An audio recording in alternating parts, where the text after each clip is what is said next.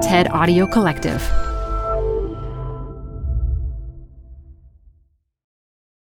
Hi, I'm Debbie Millman. Canva is great for designing visual content for work, no matter what industry or department you work in.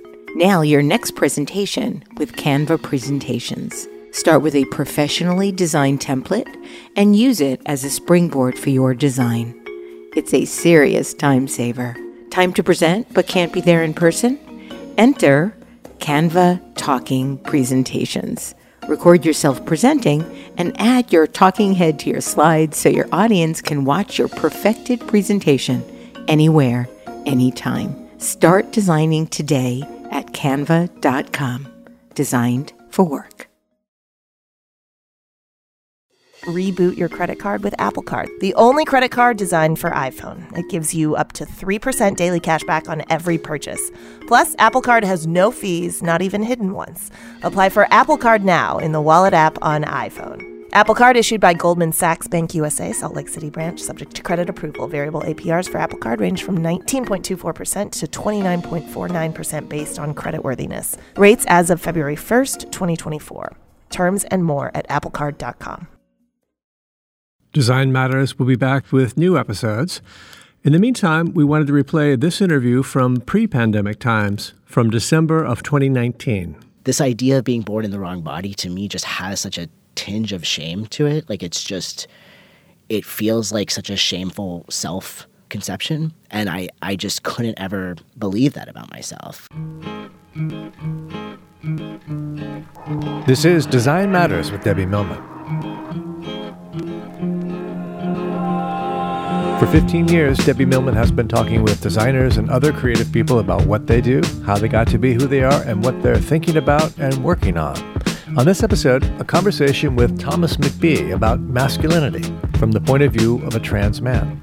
And there were, of course, moments where I felt and still feel like I catch myself in the mirror and I'm just like, that's awesome.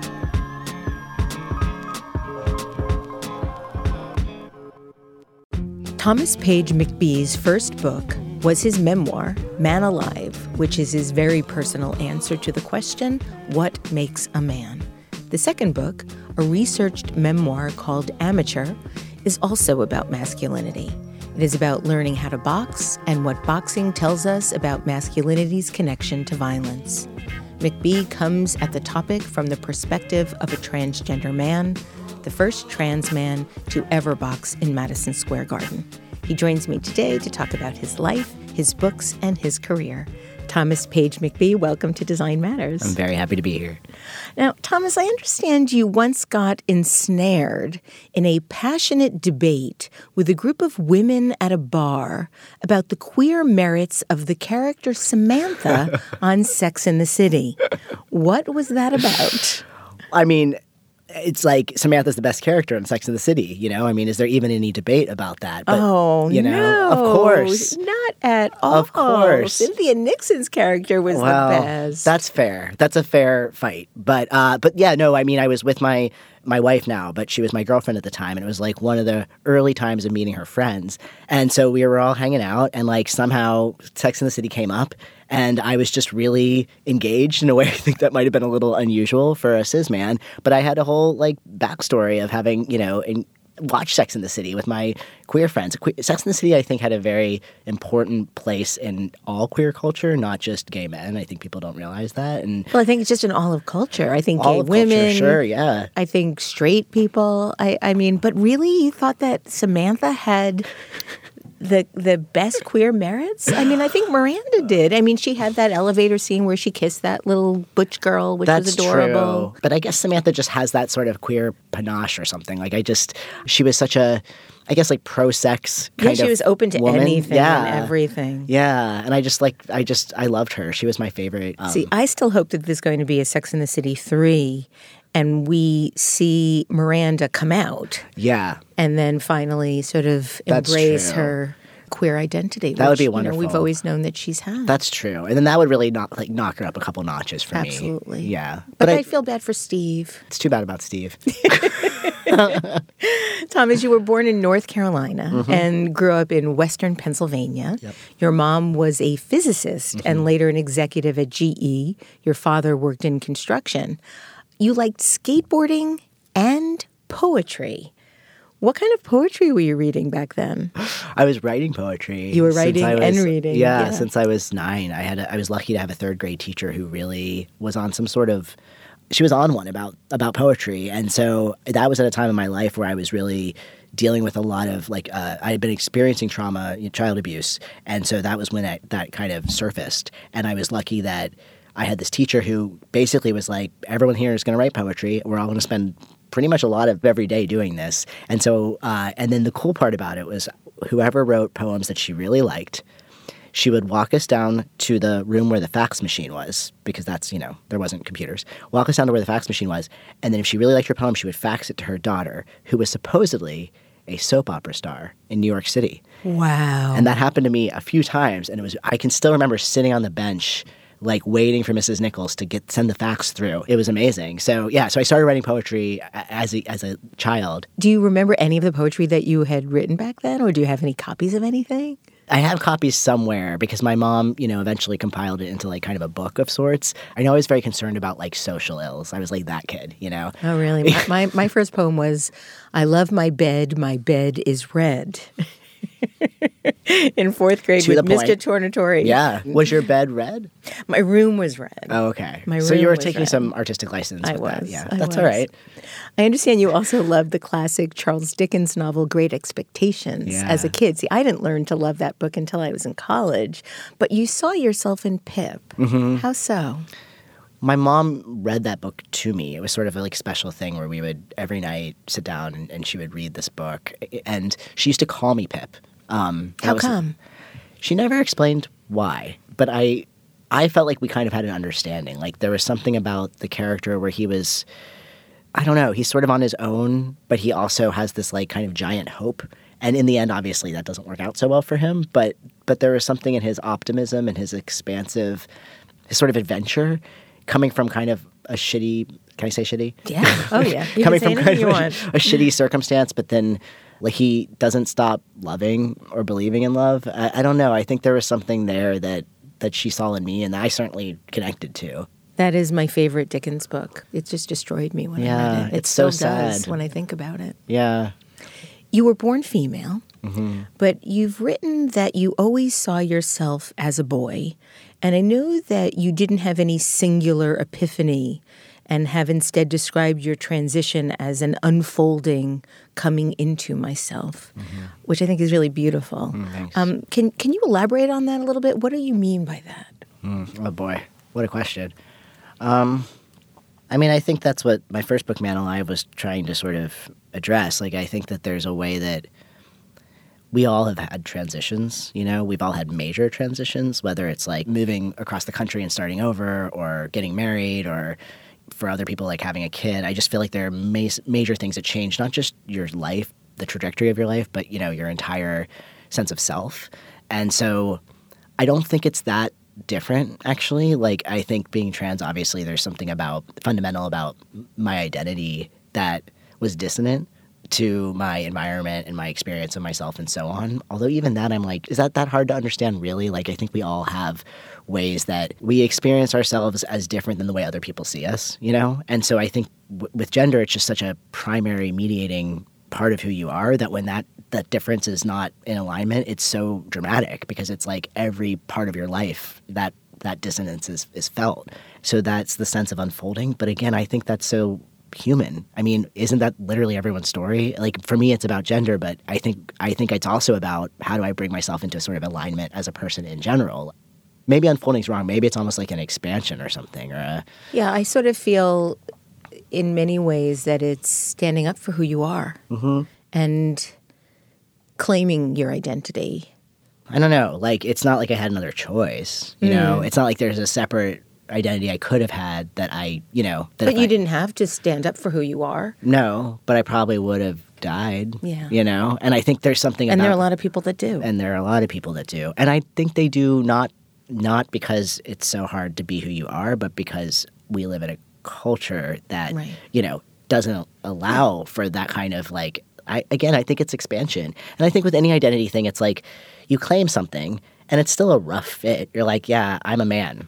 okay. But like for me, the more interesting thing for me wasn't like realizing that this was like where I needed to go, but it was like then once I was on this path, how do I actually make being a man be something I'm okay with being? Because gender, I think, is kind of almost spiritual. There's something mystical about it, in my experience anyway. And I think for a lot of people, I think it gets flattened in culture, and I think it gets obviously politicized and weaponized.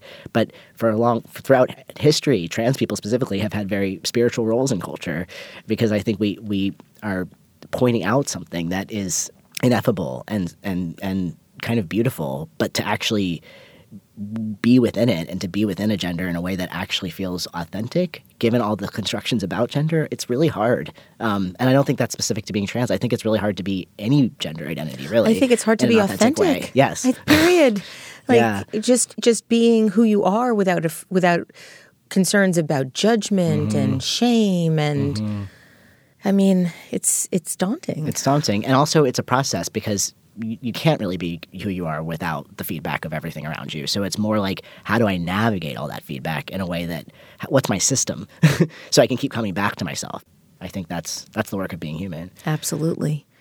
You described your childhood as, and this is a quote, chocolate milk, science fairs, camping, and the rituals that kept Dad's hot breath distinct from the rest of it. Mm-hmm. Thomas, your father sexually abused you for many years. It began when you were 4 years old. Mm-hmm. You've described him as domineering, manipulative, double-crossing, and compulsive, writing, "What he didn't hurt. It disconnected. It made two of me like there were two of him. It made me a stranger to myself." Mm. How did you manage through this without losing yourself altogether? I don't know. I think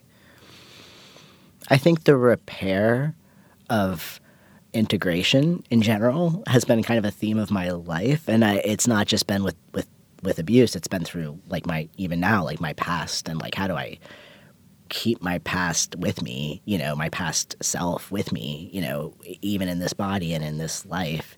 And I think maybe the way I've found to do it is by not abandoning myself further. Like the obvious solution, at least to me, is dissociation, is pushing away, is trying to stay split, to stay sane.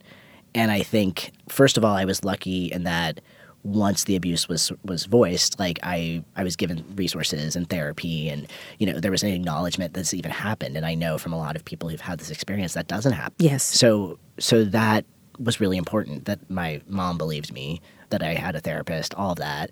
But it wasn't also so easy. I mean, it was complicated, and there was a lot about how it all was handled that was messy. And I think having writing, I think having like a way to tell my own story, even when I wasn't feeling like it was being told completely accurately by everyone else around me, I had a way. And I think a lot of my like commitment to telling my own story really got me through literally decades, I think, of there really my is life. Something about the saving potential of creativity. Yeah, I agree.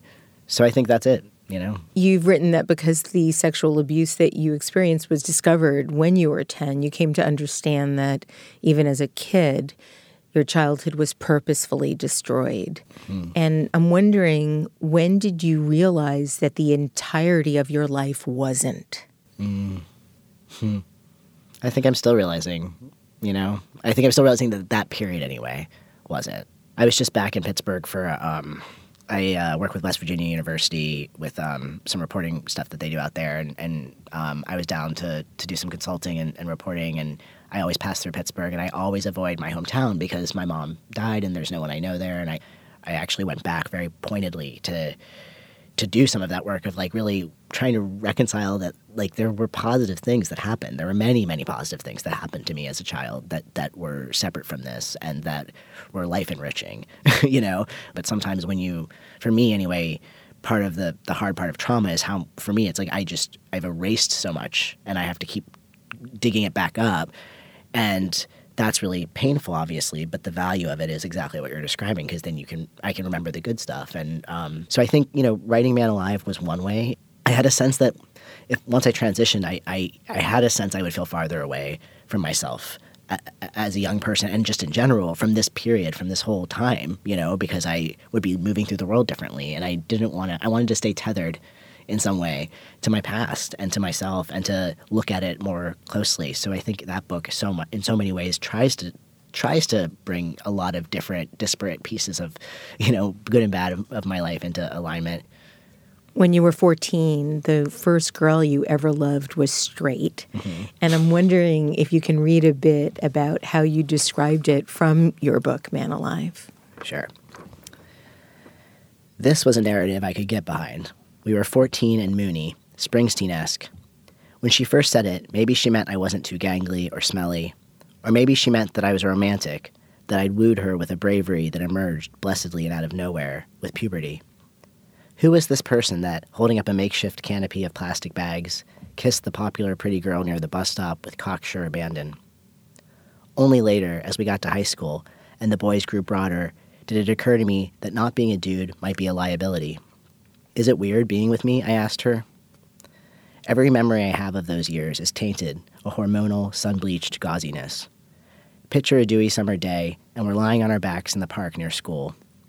She's the rare adolescent whose good looks never soured into awkwardness, just straight swan from day one. She got up on her elbows to look at me, and I couldn't believe how dumb I was for asking the question. She paused long enough for my heart to palpitate. She'd had a couple of boyfriends at her old school, and I pictured them as popular, handsome, and decidedly boobless. No matter how you cut it, I was an outlier, and all the swagger in the world wouldn't change that. No, she said, tying up her ponytail like she'd never considered it. You're like any other guy. Thank you. Mm-hmm. You're a beautiful writer. Oh, thank you. Meanwhile, I understand you found an entire new universe outside your small town at that time, thanks to the internet. Mm-hmm. So what did you discover there as a teenager? Yeah, I mean, these were the good old days of AIM, where, in retrospect, it's, wild that anybody could just contact you, and you could just contact anybody, and you could just chat, and I met other queer people. I met other queer people in New York. I literally came out here. I dated someone in New York, as a teenager, and I came out and visited her and made friends with all of her friends, and still am in touch with some of those people from when I was 16 years old. And I learned how to have sex online. I had to look up how to have sex. I didn't know how. There was a lot of research, and it was the early days, so it was things were all message boards. And you also learned the Villanelle poetic form in high school and have described it as transformative. And yeah. I wanted to know, how was it transformative to you? I mean, I still love that creative boundaries. I loved the idea of being forced into a form, the synergy of this is how it has to be done, and then there's you and the spirit of you, and how can you work within that to shine through it. I mean, that's sort of everything I've ever done creatively. I've responded best when there's, whether it's a deadline, obviously, but even just I've been writing for TV, and it's I love writing scripts because there's so many limitations. But I think that's where anything interesting happens, And I had a real tough English teacher. She was really tough, but great. How was she tough? What did she do? She's a hard grader. She was one of those high expectations, but took us really seriously. Yeah, I had Mrs. Tobin. She was the same way. Yeah, she just made us better. We knew it. Yeah. And she was the one who made us write villanelles in high school. I mean, that's a really tall order for high school students. And I just remember it feeling like one of those things that I was there's no way I can do this. And then when I did it, it really changed the way I thought about creativity. What did you think you wanted to do professionally at that point in your life? Be a writer. So that was it. It was always that. And I when I went to junior high, I did an assessment, and I was able to skip half a grade in the humanities. And so my mom successfully argued that I should go to film school because I had an interest in film. And there was Carnegie Mellon had an independent film school affiliated with it. So I went to Carnegie Mellon's film school while I was in high school and was able to graduate. So I knew I wanted to do something either in film or writing. You went to Emerson College in Boston, where you worked in Boston's favorite lesbian coffee shop. Yes. Were you part of Emerson's writing, literature, and publishing program? Mm-hmm. At that point, where did you think you wanted to settle down? Where did you think you wanted to live? You never really stayed in Boston. No. And yeah, it's funny. I loved New York, but I was very scared of living here. How come? I didn't want to ruin it for myself. Oh, interesting. And my first few years here were so hard that I actually think I was wise to wait until I was really mentally able to move here. I don't think people understand that moving here is as bad as the movies and television shows make it seem. It's really true. It's like I had a rough couple of years. Like every bad thing that could happen happened. I'm a native New Yorker, and Yeah. I moved to Manhattan in 1983, and those first years were brutal. And I was born in Brooklyn. Yeah. I know. I always assume it's different for native New Yorkers. No, it was hard. It's just a hard place, and it's its own language almost. Like you really have to adapt to it. And I know that's true. I've lived in a lot of cities, but it's true of every city, but it's different here. And so I think, I knew I wanted to live in New York, and I also just wasn't ready when I graduated from Boston, college in Boston. So I went back to Pittsburgh for a couple of years, and then I went out to San Francisco. So, I definitely took my time getting here, but I did feel like I wanted to be here. You moved to San Francisco. I believe you were living in Oakland. Is that right? Yeah, that's right. And that was in your early 20s. Mm-hmm. And it was at that time you decided to have chest reconstruction surgery. Mm-hmm. What made you decide to do that then? San Francisco was a cool place to be, actually, and be queer and not quite know exactly, Yeah. I was always a person who moves through the world in a way that was masculine and kind of androgynous, I would say. Like, people tended to kind of read me the way I wanted for the most part for most of my life.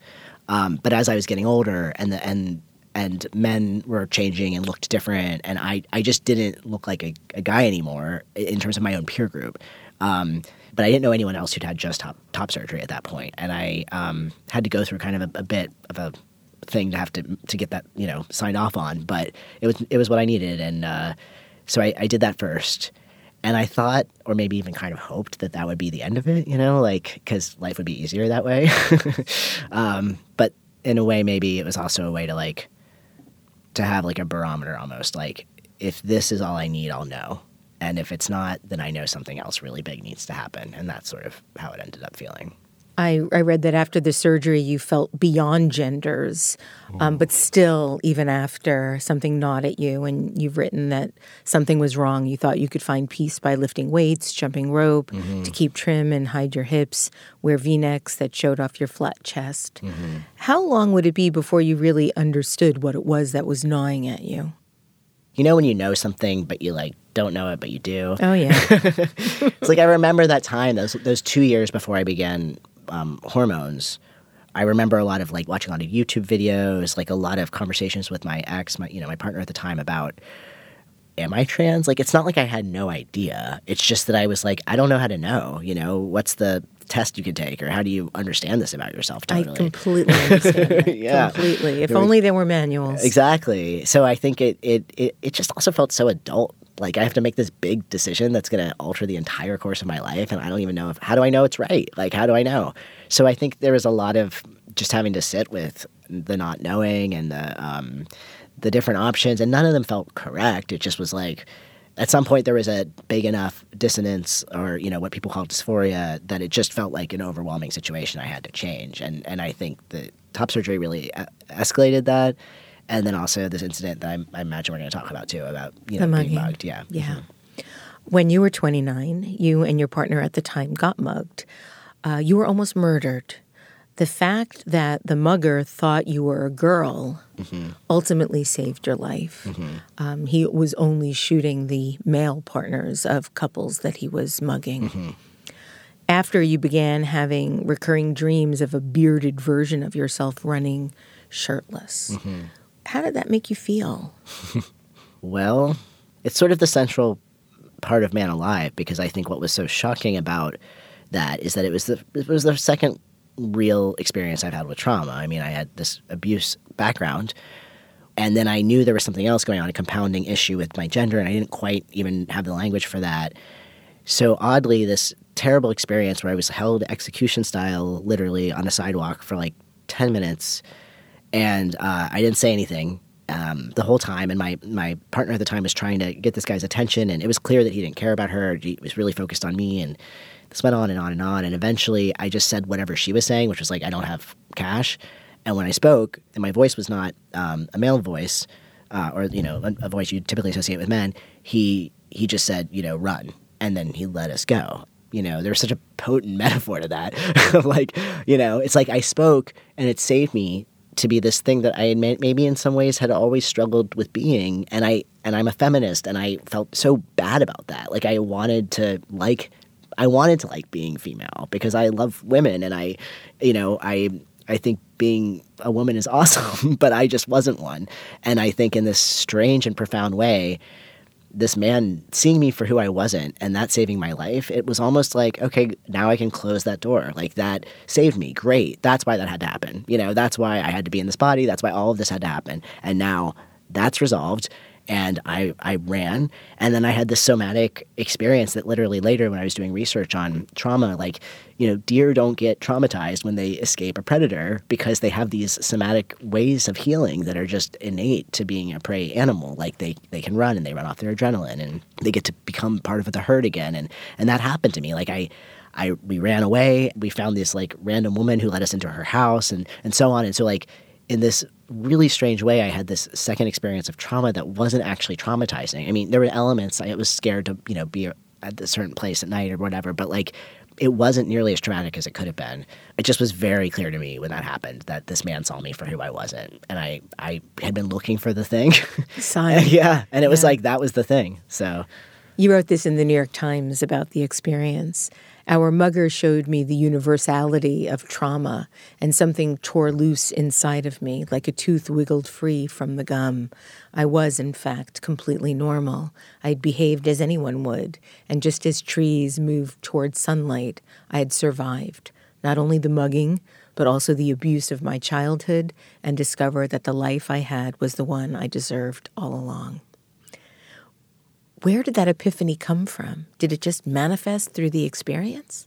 Yeah. I even remember that night, after the cops came and we gave the report and all that, and going back to the, our apartment, and, my partner at the time had such a different experience. She was just horrified, and obviously, and totally understandably, and I remember her kind of almost being thrown off by my reaction because I was just so I felt so happy to be alive.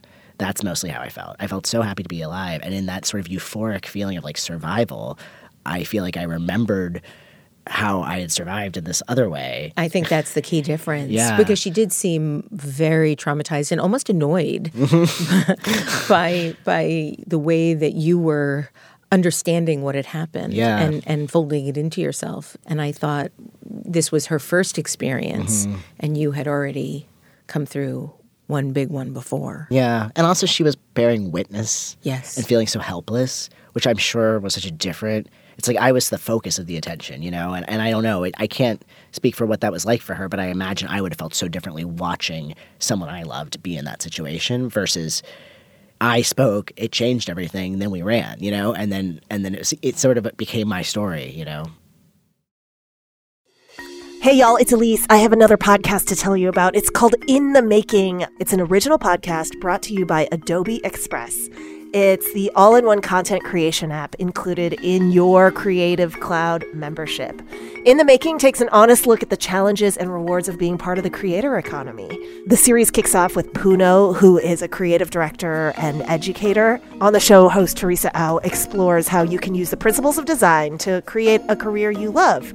Puno did it. Puno is a web designer and content creator and the founder of an online education platform called I Love Creatives. And on the show, Puno shares her journey from working on the Call of Duty video game to building both a design studio and a trade school for digital design. Puno has practical advice for taking a thoughtful and iterative approach to career building. Most importantly, this show is actionable.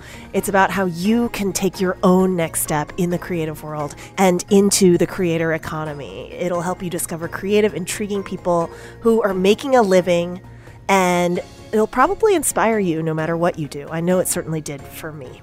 Search for In the Making in your podcast player. My thanks to In the Making and Adobe Express for their support. Hi, I'm Debbie Millman. Canva is great for designing visual content for work, no matter what industry or department you work in. Nail your next presentation with Canva Presentations. Start with a professionally designed template and use it as a springboard for your design. It's a serious time saver.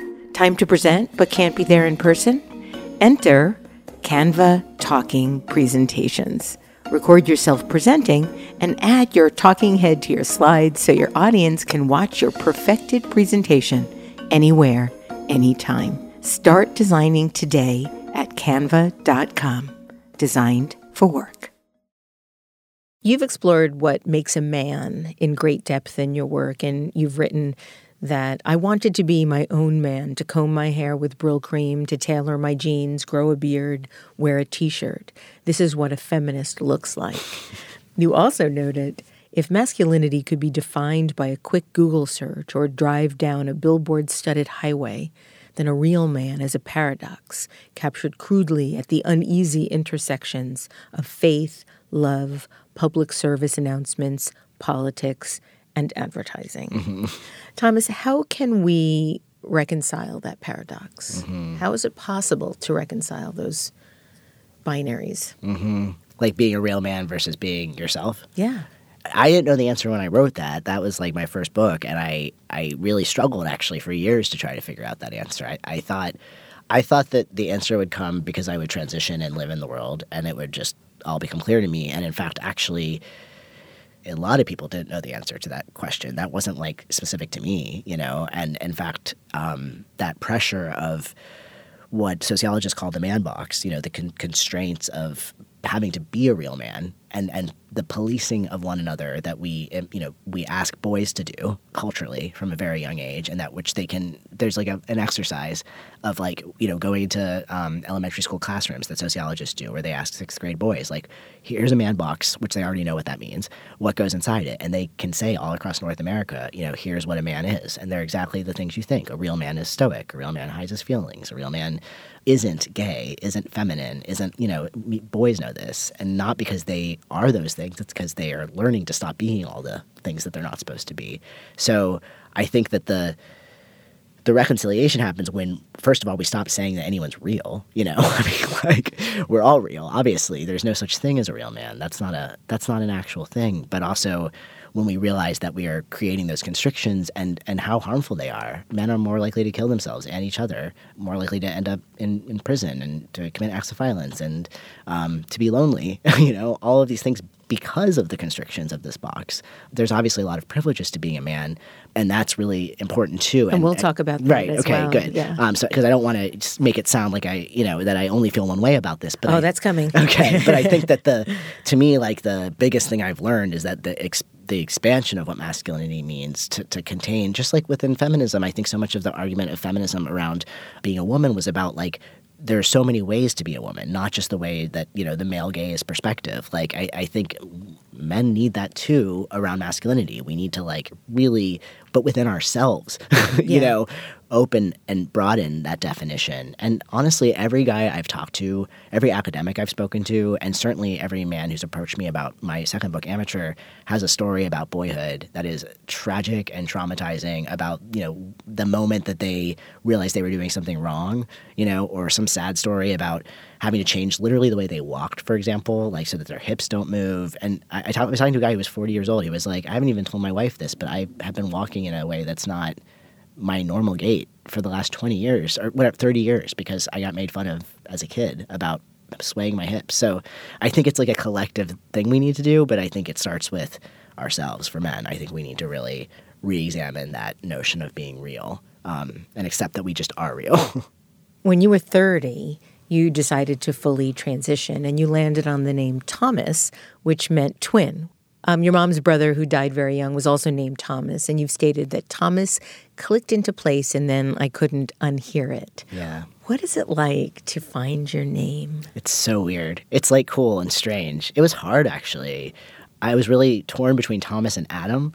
But Adam felt too on the nose. Like, I was like, this is too symbolic. And Thomas, like, I remember like saying it a lot to myself, practicing it, like seeing if it fit. But it's weird. It's like weird at the beginning to like call yourself a different thing than what you're used to. I don't know. It's a real strange process. I mean, I remember like, you know, talking to my mom about it, getting her blessing, you know, all of that, which was interesting and kind of profound, I think, to have to like, or not have to, but I felt like I wanted to have her agree that this was a name that she would be comfortable with, not just because it was after her brother, but because it's like she named me and that matters. And And I think your name carries a lot of weight, actually. I really believe that. I think people become the names that we give them, So I thought a lot about it. And I think I've become a Thomas. That seems right. Absolutely. Absolutely.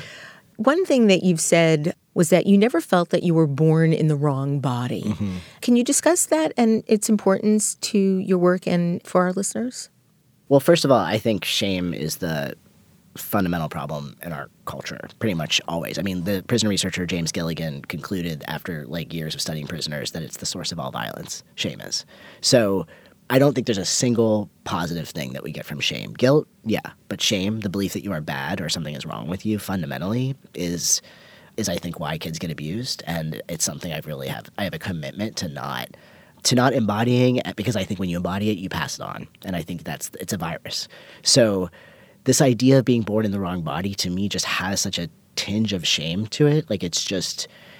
It feels like such a shameful self-conception, and I just couldn't ever believe that about myself. To me, it felt like saying, I shouldn't have been born. I should have been a different person, And I don't ever feel like that was my experience of myself, And I think, again, medicalizing the trans experience is its own conversation, but I'm lucky to live in a time where there's hormonal interventions that helps me with the aesthetics of my body and so on. But trans people existed before there were hormones to help us and support us in this process, and they were still trans, and they were born. So they weren't born in the wrong body, I just think there's a lineage that is being erased when we say that, and I find it harmful. I'm wondering if you can read an excerpt from Man Alive about the experience of your first shot of testosterone. Sure. I didn't expect the electric quality of testosterone or the near constant tingle of irritation, the mysterious leg cramps, the quick bloom of my beard, the surge of muscle that rippled through my arms with each new set of pull-ups. I didn't expect the needles, which were menacingly long, a couple of inches, or the oily amber of the hormone, or the way my life would grow increasingly institutionalized by the blood work and biohazard sharp bins. I didn't expect the visceral pleasure either, the joy I found laying a hand on my rising pecs or lifting my shirt to study the hard center of my abs. I didn't expect the shift in my center of gravity or the calf muscles so big they brushed against my pants. I didn't expect the calm at the core of me, my strength a tactile feeling, as cool and placid as a lake. What kind of man was I? I didn't expect how hard it would be to tell, how sweaty and tender the process would be. How often I answered, I'm doing great, and smiled wide because I didn't know how to explain the more complex reality. The way I'd catch myself squaring in the reflection of my kitchen window at night, around midnight, when the moon was just so. After a lifetime of blurring your eyes in order to look at your reflection, what was it like to find yourself looking back at yourself? Normal. I think maybe I just was like, oh, I guess this is the psychic weight of not having this experience. It was more that everything that was hard stopped being so hard, more than it was that things got super easy or that everything was a joy all the time. I mean, there were the joys, for real. All of those things were joyful. And there were, of course, moments where I felt and still feel like I catch myself in the mirror and I'm just like, that's awesome. That's so awesome. That's me. That's such a cool feeling. I never realized that people looked in the mirror and felt this way. That was profound. That things were so hard and they didn't have to be. Testosterone ignited a lot of changes that went beyond the physical, and you wrote the following again in the New York Times. A few months after I began injecting testosterone, I discovered that one of the startling new privileges of my male body was that I could silence an entire room just by opening my mouth. Tell us what you mean by that and how that manifested. Yeah, so when I was 30 and I began my transition, I was working in Boston, and it was 2011, and I worked in a newspaper, and I had only been on T for a few months when this happened, and it was kind of the first thing that happened was my voice got low, which was a great first thing to happen because, I think it, especially after the mugging, it was kind of it was a nice synchronicity. But otherwise, I was me just a few months into this experience, and everything is hard at the beginning. It's homeostasis is happening, and it's just challenging. I was really good friends with a pregnant woman actually, and we were really connecting about just all kinds of things about our experience. But one being just hormonally, it was hard and challenging, and also I was being a thing, but I wasn't sure how to be it yet. I didn't understand really how to be the man that I was becoming yet. And so I was really kind of in a very shy place and not super talkative or, outgoing. I kind of kept to myself a lot as in the beginning. And I used to go to Fenway, like near where my job was, to go get my shot. And that was one of those days where that happened. I came back to work and there was like a big editorial meeting. And everybody was just sort of talking at once. It was very cacophonous, very like Boston rowdy kind of environment. And somebody threw out a question. I don't remember even what it was. And I kind of under my breath almost, I was sort of muttering. I just responded and everybody turned and looked at me. It was just like, it was like I had wolf whistled or something. It was wild. Like Suddenly you commanded gravitas. Yeah. Here's a quote about another experience. You write, I could hold an entire meeting hostage as I work through a half-formed idea, watching as heads swiveled towards me in silent animal unison, waiting patiently for me to finish, even as I stumbled through a thought. Mm-hmm. In the past, I might not have had the confidence to even volunteer a thought without rehearsing it first. Now, more than once, I would catch myself mid-ramble and wonder, am I mansplaining?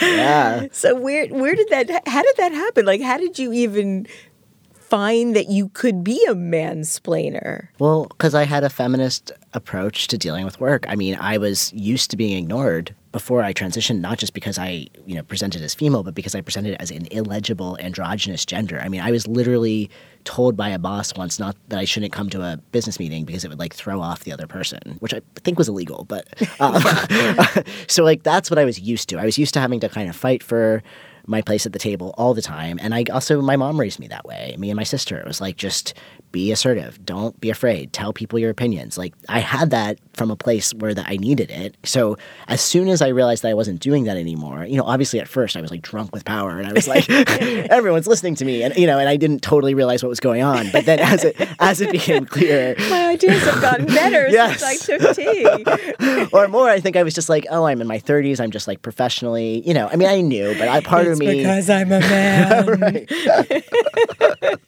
But a part of me thought maybe I just caught my stride. And I'm sure there's truth to that too. I also had switched careers. I mean, there was other things going on. But I did know almost immediately that this was not my experience from before. And it just took some time. I had to unlearn all of this. I had to unlearn. I mean, even, there's a whole part of my book about like bias and realizing I'm sexist, which was like super hard to learn. Talk about that. Well, so the beginning I was like, I really don't want to be sexist. So what are all the ways I can be mindful? And I was trying all the time to be mindful, like to be mindful of women's safety, like to be thoughtful about, if I'm alone on the street and it's me and a woman and we're both on the same side, like I'll just cross to the other side. I don't want to like stress her out, like stuff like that, My wife at some point, I think, was the first person who was like talking about being interrupted at work or something. I think she brought it up. She brought it up about herself. And then I started tracking, like, how often do I respond to women? How often do I interrupt women? And I had like this whole week of like just tracking my own behavior.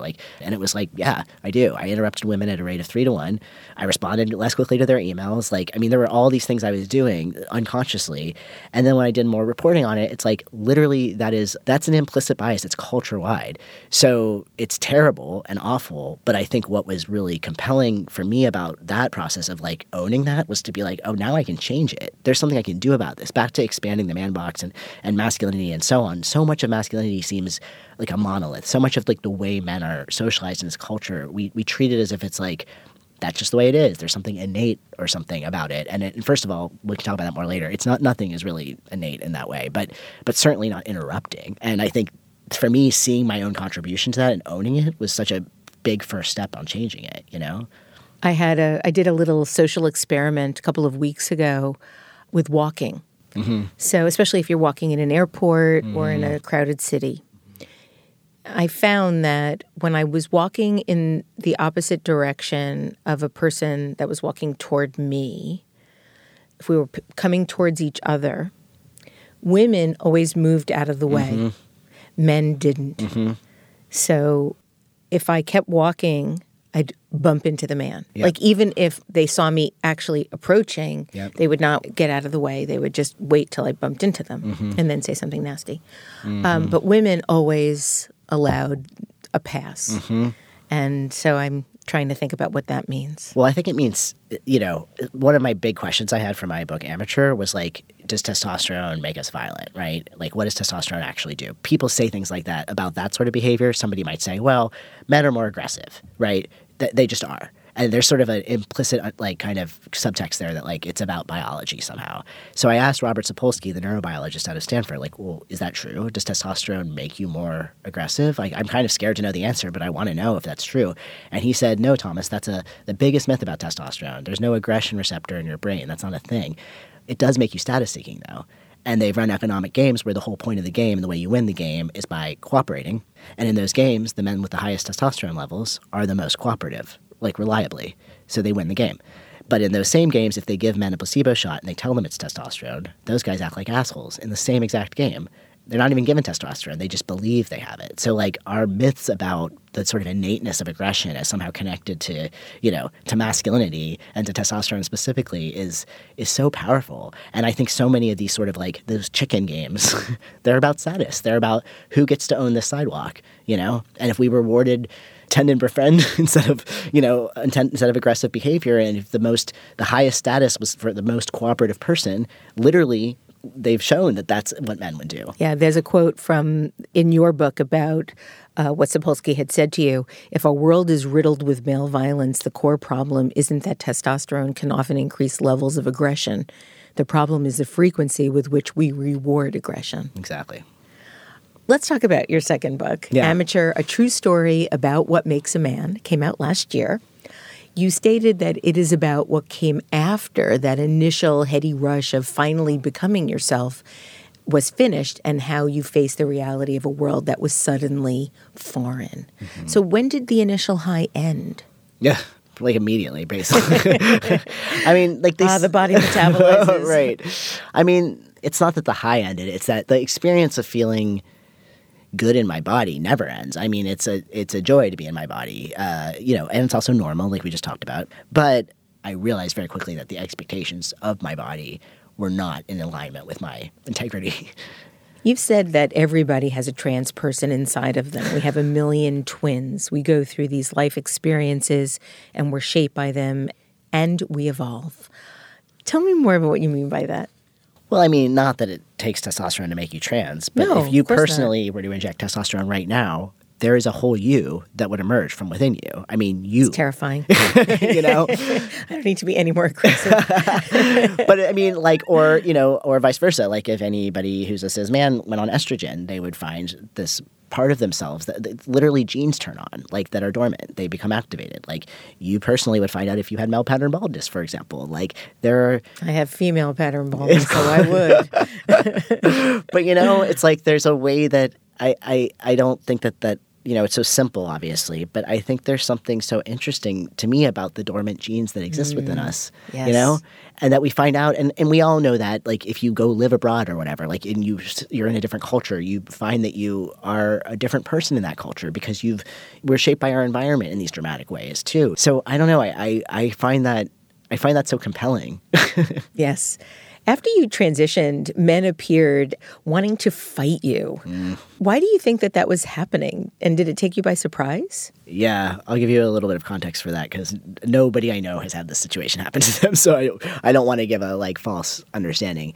But, my mom died in 2014 and it was really sudden and awful. It was also like a few years into my transition, and I just moved to New York, and moving to New York was nightmarish. And I also was really at a point where I was feeling really frustrated, like, about how do I even live in this body, because everything about my range of emotion was feeling more and more limited, not because I was on testosterone, not because of something with the hormone, but because I felt like when I was expressing beyond this very limited range, I was met with a negative reaction. So I was walking around really angry because I felt rage from being in grief, which is a normal part of grief, but I also felt like it was the only appropriate expression of grief that I could have.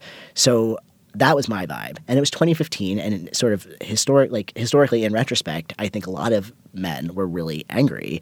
So I think that was the clash of what was happening. Yeah, hence the 2016 election. Exactly. But nobody was talking about it. And that was part of the problem, too. Nobody was talking about it. People were like, I had been covering the masculinity crisis, as it were, for years as a reporter at that point. And it was like, people were kind of like, it was an economic thing. It was about the recession. And nobody was talking about how being a man itself, I felt, was a kind of crisis all the time. In my own experience, just walking around, I felt like I was always in crisis. Like, because of the economic crash, like, there was a lot of conversation about men and work and so on. But people weren't talking about, like, the broader emotional stuff, I think, in a big way.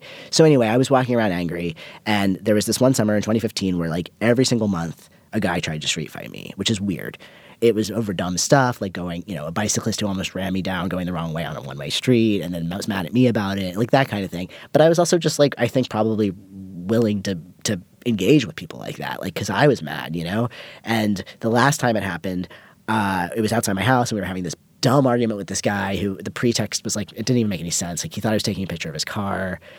I really just felt like it came very close to being like an all-out fist fight, which is so stupid. And I realized then, like, I am just at a low. This is terrible. Everything is bad. Like, I've got to do something different. And a question came into my mind, which is just like, why do men fight? Anyway, I pitched a story about that question, why do men fight, to my bosses at Quartz. And then they, were like, yeah, sure, go write a story about boxing. And that's how I came to learn to fight. So in 2015, you fought Eric Cohen, a private equity firm partner, at Madison Square Garden as part of a charity organization that puts together boxing matches. And as you described it in 2016, here we are, two dudes with almost zero ring experience, exchanging blows at a white-collared charity match in front of 1,700 drunk finance types in that hallowed hall of American boxing, Madison Square Garden. Thomas, you were the first known transgender man to ever fight in Madison Square Garden. What was it like? Yeah. I was coming at it from such a dark place, in the beginning. Like, it took me a long time to even realize that was going to be part of it, that there was some historical element, and I'm not a real boxer. I mean, I'm just a guy. And I also had, like, really not enough experience. Like, 5 months is not long enough time to train to fight. Like, it's not enough time to train for anything. No, it was it was a wild idea in retrospect. I didn't have time to think about anything. I didn't even have time to report. I mean, I took just copious notes about what was happening, and then I boiled down all my big questions, and then I reported all of them out later around, like, masculinity and whatnot. But I didn't have time. I mean, I was working a 60-hour-a-week media job, and then coming afterwards to the I didn't gym. realize that this was concurrent. Oh, yeah. Yeah, I still had to work, and then I had to go to this, like, other job I had, which was training to box, and this with these incredibly high stakes. I just remember, like, coming into Madison Square Garden, like, when I was going to fight was the first time I really, I think, totally understood what was happening, and then I was really excited. Leading up to the fight, somebody asked you why you were doing it, and you wrote, I usually mumble something about an anthropological study of masculinity, but the truth is a mosaic of horrors, snapshots of unresolved rage and loneliness that boxing, I hope, could deliver me from. Did it? Yeah. I've been thinking a lot about fighting ever since, because I'm, like, not a particularly violent person at all. Like, I actually am, like, literally I go to, like, Quaker meetings. Like, it's, like, part of my nature to not be violent. But I was always a fight fan, and I understood what boxing was, obviously, but I didn't understand it in a physical way. I think boxing re-delivered me to my body. Like, I got to have, like, a really deep experience of my own body and its strength. And I think for anyone who's not socialized to fight, especially for people who've been through trauma, fighting is a natural response to threat, And I think it's really interesting that about half of people in our culture are taught to fight and told that fighting is the right thing to do, and then half of people in our culture are told not to, and taught literally to do the opposite, to freeze, to give up, maybe to run, I mean, truly on a trauma level, not knowing how to fight is terrifying. It's a scary thing that's part of how we socialize each other. And fighting is a normal response to something that's threatening you. So I've thought a lot about that since, actually, from that perspective, like the value of knowing that you have it in you. And I think so much about boxing specifically, it is an art, it is an incredibly challenging sport, and it's really exposing. It's a very vulnerable sport. And so much of my experience with that was so different than what I was expecting it to be. I mean, it's obviously brutal. There's something very sad about the fact that, as the sociologist I spoke to later explained, the cover of violence allowed for me to have such intimacy with the men around me that maybe I would never have had, otherwise. But the truth was I did have it for whatever that reason was, and that was profound. So, yeah, I think boxing was truly a salvation for me. Most of the people that you were training with had no idea you were trans, and you felt uncomfortable because of that. Mm-hmm. Why? Well, I made that decision. It was like a reporting decision. I see. So did you feel like you were lying? I felt strange about it, but I also thought it was interesting to see what difference it made, if anything, And I didn't want being trans to be a mediating factor. This was a reporting experience. I wanted to tell a story about what it's like to be, a person who doesn't have any fighting experience, like going to a white-collar fight. Like, I really wanted to do that without, a white-collar fight. Yes. Sorry to interrupt. Yeah. That's beautiful line. But it's like, that was the thing. And it's like, in some ways it was really cool, actually, to not have to, I don't know, always have to be thinking about that or communicating that. But in this other way, it was actually very clear to me, and this is an important part of my identity, and something I'm happy to claim. And it was nice to come through the other side and get to, claim it again. Were you scared in the ring? No. Like, when I was fighting? Yeah. No. No. I was scared watching it. Yeah. I mean, I didn't watch the whole match. I watched the little film of it. Yeah. But it was really nerve-wracking. I was I was a goalie, so I think the getting hit was never the part that I'm either brave or foolhardy, maybe both. When that piece of it, I think I was more. They do so many technical knockouts with these things because obviously these are people who are rich who could sue. I mean, that's my imagining of why. But every fight before mine, so many of them, not everyone, but many of the fights before our fight ended really quickly because it was just there was a knockout. And I don't know if the person actually got knocked out or if there was a technical knockout. I wasn't there, but I just really didn't want that to happen. I really wanted to go all the time we said we were going to go.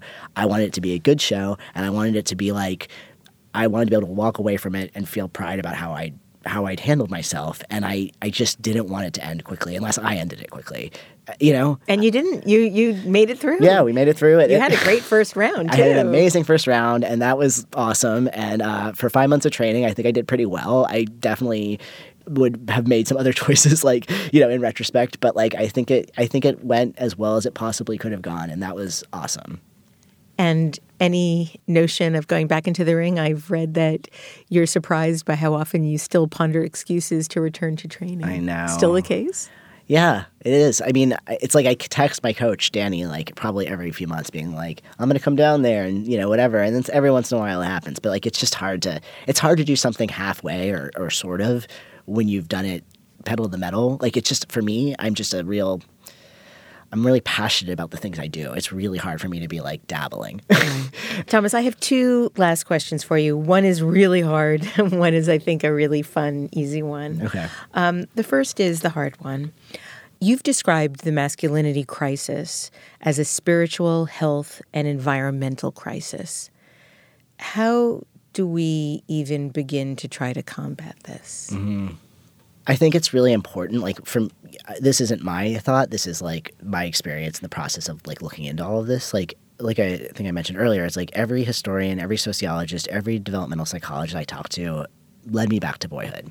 Boys is where we started talking and where we got into the most intervention points and the most kind of even just way to talk about this. Because so often I think part of the problem is men here masculinity crisis or toxic masculinity, it's just shut down, because another thing we tell men is that they either have to be good men or they're bad men, right? So you're constantly defending how good you are, right? And then there's no place to reimagine anything because all you're doing is defending this sort of role you have as good. So I do away with that.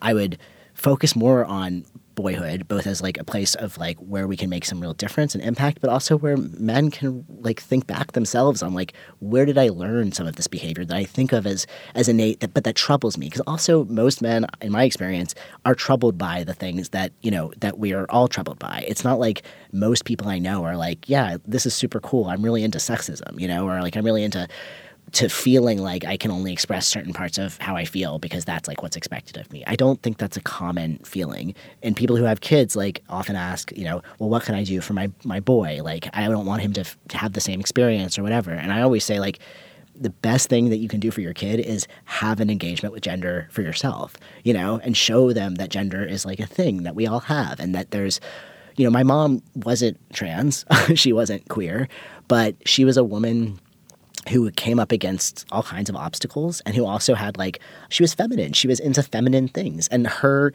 way of dealing with being the only woman in a room all the time at work, and then also figuring out how she liked to get dressed up. I witnessed all of that. I watched her negotiate her gender, and I understood that gender was complicated for her, and that it was a thing you could have an engagement with, and you could deviate from norms, and you could embrace other norms, and you could have your own relationship with gender. And I think that's what boys need too. I think feminism gave us a language for that for girls and people who are on the femme spectrum, and I think feminism also is giving us that language for boys, but we need to keep applying it, and men. So much of this is about nuance and slowing down and internal reflection as much as it's about policy and structural changes and naming. There's such a desire, masculine desire, in my opinion, to name, solve, resolve. What's the thing? What's the rational explanation? What's the binary? What's the good? What's the bad? And it's let's slow down and look at what's really going on. Let's look at our own lives, and let's get rid of the idea of being good, because that is so not helpful. Naomi Way said to me, the NYU psychologist, she said, instead of asking yourself, am I a good man? Ask, what am I doing to maintain the status quo? And I think that's really profound. I think about it literally every day, because if that's the problem, if the status quo is causing harm and you agree with that, there's opportunity there. You can be an agent of change as a man. So my last question is, this is the beginning, from what I understand, of a new career in television writing for you. So you've been working on both Tales of the City and the rebooted L Word. What's that been like, and where is this going to be taking you? Yeah, it's been really cool. I mean, it's a new thing, but also it's kind of a return to my experience as a younger person and being into film. And I've always been a film buff. I literally I go to the movies every week by myself. That's one of my greatest joys. So it's just such a genuine pleasure to learn how to do something new. I love it. And I love television and film, but I love my work in television around collaboration, because that's also the biggest difference, is being able to be in basically a simulated collective unconscious. You're in a writer's room with 5 or 6 other people, and you're one big brain, and you need to come up with a story together that's archetypical, basically. And there's something to me that's so beautiful about that after so many years of being alone, trying to sort of write my own hero's journey. There's something so deep to me about getting to collectively create that with other people. And I don't know, I guess we'll see if there's another season of the L Word, hopefully. Fingers crossed. I hope so. Thomas, thank you so much for sharing so much of yourself, and thank you for joining me today on Design Matters. Thanks for having me. Thomas's 2 books are titled Man Alive, A True Story of Violence, Forgiveness, and Becoming a Man, and Amateur, A True Story of What Makes a Man. You can find out more about Thomas on his website, thomaspagemcbee.com. This is the 15th year I've been doing Design Matters, and I'd like to thank you for listening. And remember, we can talk about making a difference, we can make a difference, or we can do both. I'm Debbie Millman, and I look forward to talking with you again soon. Design Matters is produced by Curtis Fox Productions. The show is recorded at the School of Visual Arts Masters in Branding program in New York City, the first and longest-running branding program in the world. The editor-in-chief of Design Matters Media is Zachary Pettit, and the art director is Emily Weiland.